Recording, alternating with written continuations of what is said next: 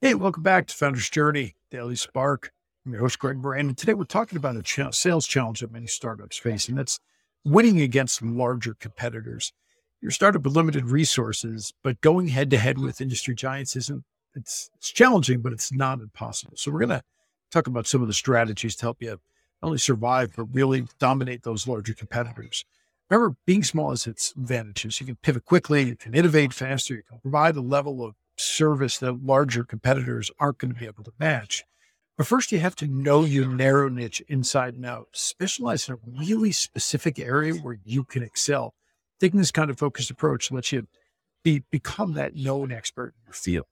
And build strong relationships with your customers. If you can provide that non-scalable level of customer service, sometimes which is what you need to do, then you can ask for testimonials because nothing sells better than social proof.